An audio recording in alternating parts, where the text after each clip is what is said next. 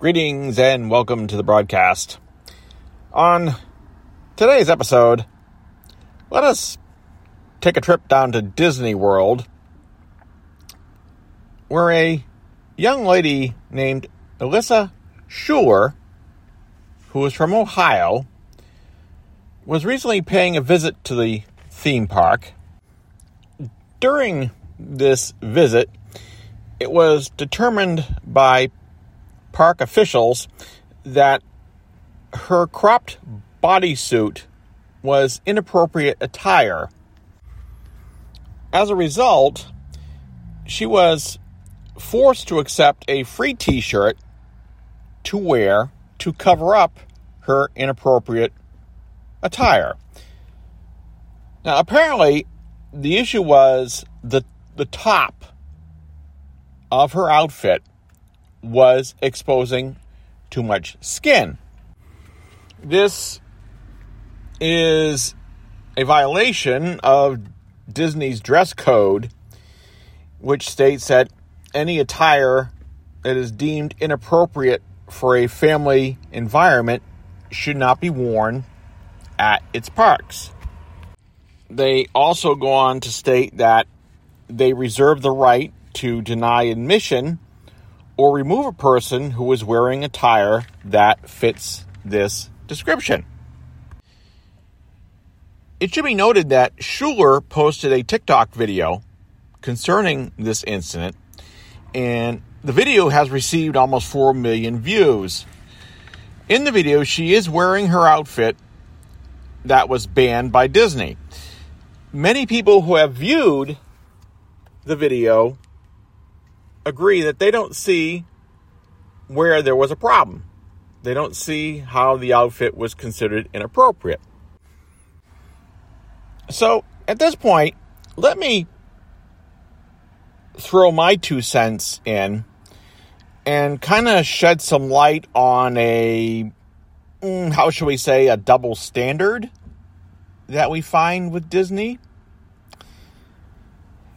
There is a Disney animated feature called Aladdin, and it is a hugely successful feature for the Disney Corporation. Anyways, in Aladdin, there is a character known as Jasmine. And Jasmine is wearing a rather interesting outfit. She's wearing a top, which I don't consider a top. Looking at it, to me, it looks like a glorified bra. It's not covering too much. In fact, I would have to say that probably 75% of Jasmine's upper body is exposed. And she's also wearing these baggy pants that look like those parachute pants that MC Hammer used to wear. And the waistband of these pants is a V design that is plunging straight down to her, almost to her hoo-hoo. Anyways, let me get to my point here. In that, why is it not okay for a guest at a Disney park to wear a certain outfit that is equivalent to an outfit being worn by one of Disney's most beloved characters? Well, let me bottom line it for you, quite literally. It comes down to money. Disney makes huge amounts of money off of the Aladdin franchise. And quite honestly, I think they look the other way in the fact that their character Jasmine is, fairly nude in what she's wearing. So they allow it to slide. It's okay with them. As long as they're filling their bank account with money off of Aladdin, they're cool with it. But again, if you're some person off the street and you're wearing something that doesn't quite meet their rules, then they're going to bust your chops. Because all they're getting out of that person that particular day is the price of admission. That's about what it comes down to. Granted, probably what happened here was, some prudish idiot probably went to park security and complained about, Schuler's outfit. And that's what most likely started this entire debacle. But it does come down to a double standard in that as long as, again, Disney is benefiting from one of their half-naked characters, then it's okay. But just don't go to the park dressed like that. Then it's a different deal. Just saying. So, moving along. I'm sure many of you out there have heard about this recent bizarre occurrence out in Tulsa, Oklahoma, where a guy by the name of Randy Cantwell attempted to drive off with an Audi. I guess he wanted to take it for a test drive initially, and they told him that particular vehicle was not allowed to go out for test drives for whatever reason. It's probably very expensive for one. So then Mr. Cantwell goes into this dissertation that the dealership had actually stolen the Audi and that he was a federal marshal and he was going to repossess it because President Trump had declared martial law and he was legally entitled to take the car. Several employees of the dealership blocked off the exits so he couldn't drive off one way or the other. And eventually, Mr. Cantwell just walked away. The Tulsa police have since caught up with him. He's been arrested. He's been charged with a few different things, including impersonating a law enforcement officer. So, here we have, Trump has been long gone from office, but we still have the Trump fanatics out there who are providing us with endless entertainment. This guy is so delusional that he thinks Trump had declared martial law, and he actually believes that he can go out and pull off this sort of nonsense. It's like, what? I can't even begin to fathom the convoluted thinking that's going through this man's minuscule mind. And if you look at his mugshot photo from the Tulsa police, he's got this look on his face like, what? What? I can do this. I'm a federal marshal. Why are you arresting me? He has this look on his face like he truly believes what he's doing, which is kind of scary when you sit back and look at it. But let me just say that, these diehard Trump fanatics, they are like a poop fetish. It's all fun and games until the smell starts to kick in. So let's move on back down to Florida. Here's a little story that I became aware of just recently. It involves a blind man who went into a sports bar down there, and he had his service dog with him. He didn't even have a chance to order before the bartender comes out from behind the bar, and she tells him that he has to leave, that he can't be in there with his service dog. The blind man, whose name is Mike Keach, would go on to say how humiliated he was that he was asked to leave. He was only in there to get a hamburger and a couple beers, but apparently because of his service dog, they did not want him in there. This, despite the fact that he clearly was blind. He goes in with a cane and with the dark glasses, and the dog is wearing a vest. And according to the Americans with Disabilities Act, that dog can go anywhere with him. That is the law. It is federal law. There's no debating it. There's no discussing it. That's the situation. But apparently, the dim-witted bartender didn't know otherwise. Even after Mr. Keach had shown her a certification card stating his condition and the need to have the service dog with him. Apparently, she called the owner of the sports bar, and the owner concurred that Mr. Keach was to be asked to leave. Since this all transpired, the sports bar, they're coming up with this pathetic excuse that they took this action because apparently they claim they've had problems with comfort animals in there in the past and whatnot. I don't want to hear it. Okay, this is the 21st century. I have no empathy or patience for this level of stupidity exhibited towards a handicapped person by people who should know better. If an animal is wearing a vest and there's a certification that goes along with that, I don't care if it's a service animal or a comfort animal, there shouldn't be a problem. But apparently in some places there still is a problem. So from the ding-dongs in Florida, we go to a couple of ding-dongs on a plane. I'm sure by now all of you have heard about the recent incident on the JetBlue flight where Mike Tyson punched another passenger in the face.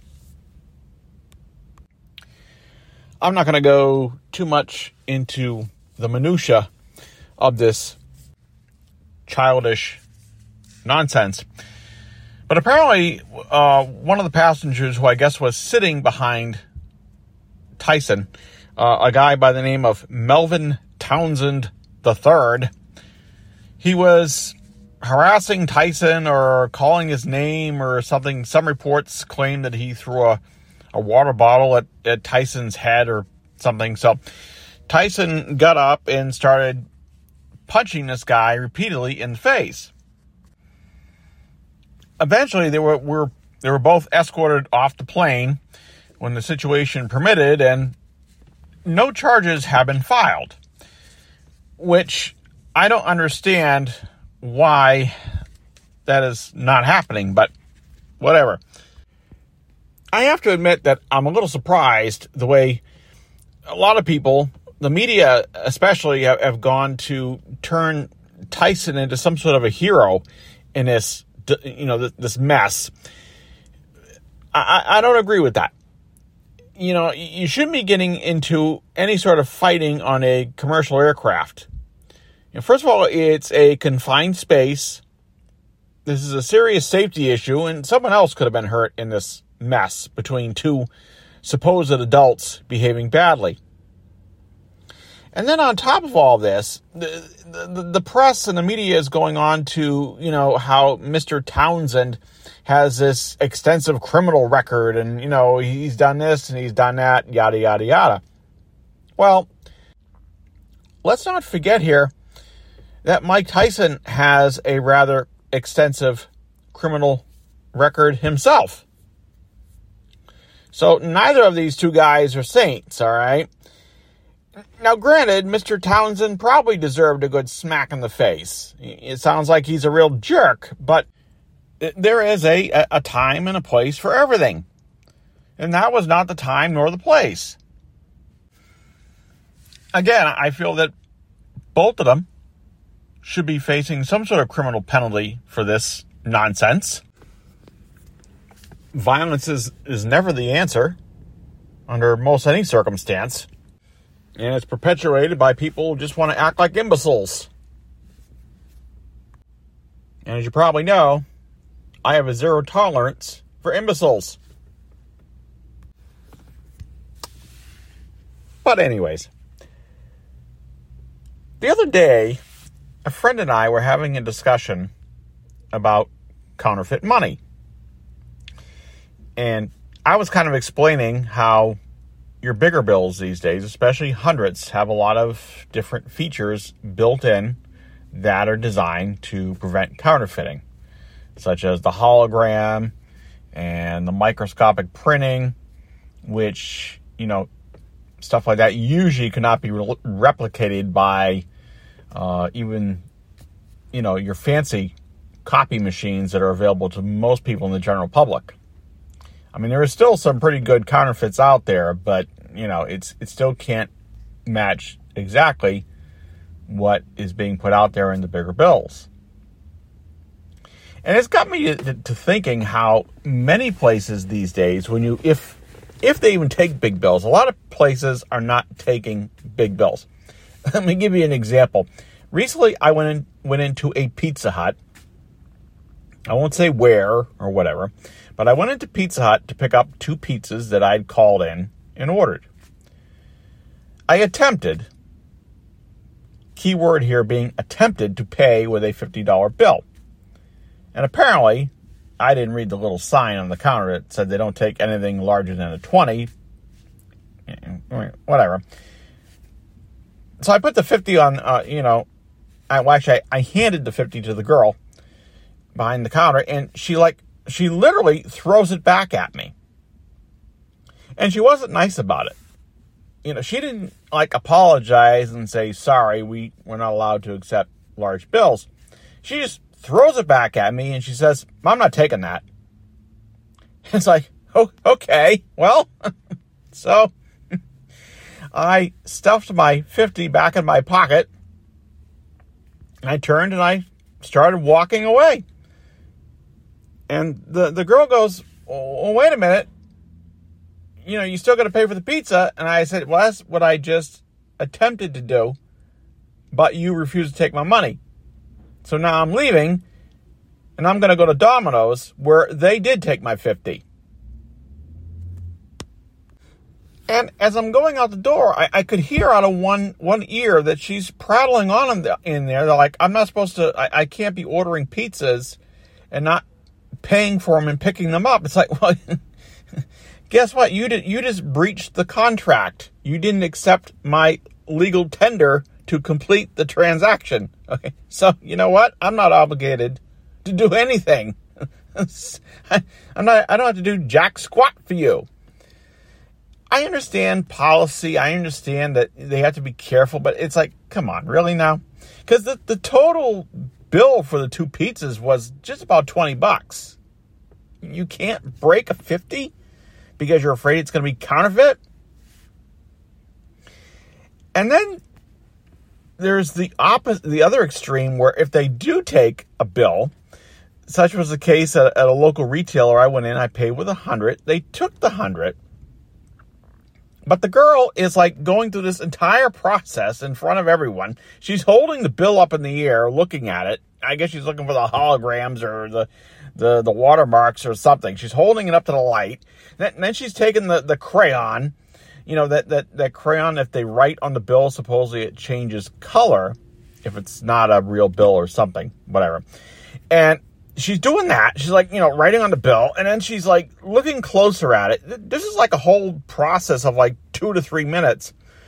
I'm starting to feel a little embarrassed and a little pissed all at the same time. It's one thing to be careful, but now you're insulting me. You're putting this bill through more of an inspection than a gemologist doing an examination of the Hope Diamond. Really? I'm thinking, what is she going to do next? Is she going to conduct a strip search on me or something, or what? Then, on the humorous side of this counterfeit equation, recently at a Walmart, it's yeah, go figure, a Walmart, right? I saw this notice that was hung up near the cash registers. It was obviously put there by management for the attention of the employees, in particular the cashiers, what few cashiers they do have at Walmart these days. On this notice was a copy of a recent counterfeit bill that had come through the store. It was a $9 bill. Yes, you heard right, a $9 bill that someone in there had taken from a customer. What did they do? Did they give back like a couple of threes and change or something? Or how does that work when you get a $9 bill? And of course, the notice had stated, "Do not take these bills." Yeah, okay. Some brains would also help in this case, because that's a no-brainer right there, all right? And my chihuahua wouldn't know better than to take a $9 bill from anybody. But then again, like I said, it is Walmart, so whatever. Take it for what it's worth.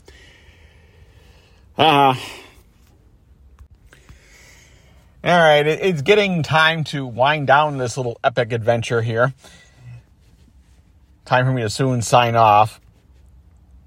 Before I go, I'd like to add one more little observation / commentary on a little aspect of daily life in America. Yeah, it's getting warm. It's that time of the year to mow the grass. So I'm out there the other day with the mower. And, of course, I need to get some gas in a little gas can and to fill up the mower. So I have I'm sure we're all familiar with these quote-unquote safety cans that are available now. In fact, they're the only thing that's available. You can't find a good old-fashioned gas can with just a plain nozzle on the top. It's not happening unless you go to like a yard sale or something, or maybe then you might get lucky and find one. I don't know what deranged lunatic came up with these so-called safety cans. I know from my experience, when I try to use these, like the one I tried to use the other day, I wound up putting more gas on the mower than in the mower. Because you just can't open the nozzle. You got to twist, push, shove, turn. It's like, how am I supposed to get the gas out of this thing? It spills everywhere. Like I said, more on the mower than in it. Gas on my shoes, gas on my pant legs, gas all over my hands. And then my nosy neighbor comes over with a cigarette hanging out of his mouth. So how is this a safety can when I'm about ready to be going up in flames because I'm covered in gas? I got gas everywhere but where it needed to be. So I don't get it. Is there a trick to these cans that I'm missing? It's not only me, because I've heard other people with this same complaint. Okay, so for those out there who design these things, could we please get someone with some common sense who could design a safe can that actually dispenses the gas without a problem? That would be so nice if we could do that. Or if somebody could tell me where I could get a good old-fashioned gas can from 1962, I would pay handsomely for such an investment. Indeed, I would. On that note, I'm going to sign off because I have to go home and mow the grass again. So I bid you adieu. Thank you for listening. It's greatly appreciated. Usually we try to put out a new episode every Thursday. This podcast is free to subscribe to, and it is available just about everywhere out there. So please feel free to subscribe and be a regular listener. On that note, so long, goodbye, have a good day, take care of yourself, take care of most everyone else that you can, And until next time, bye-bye.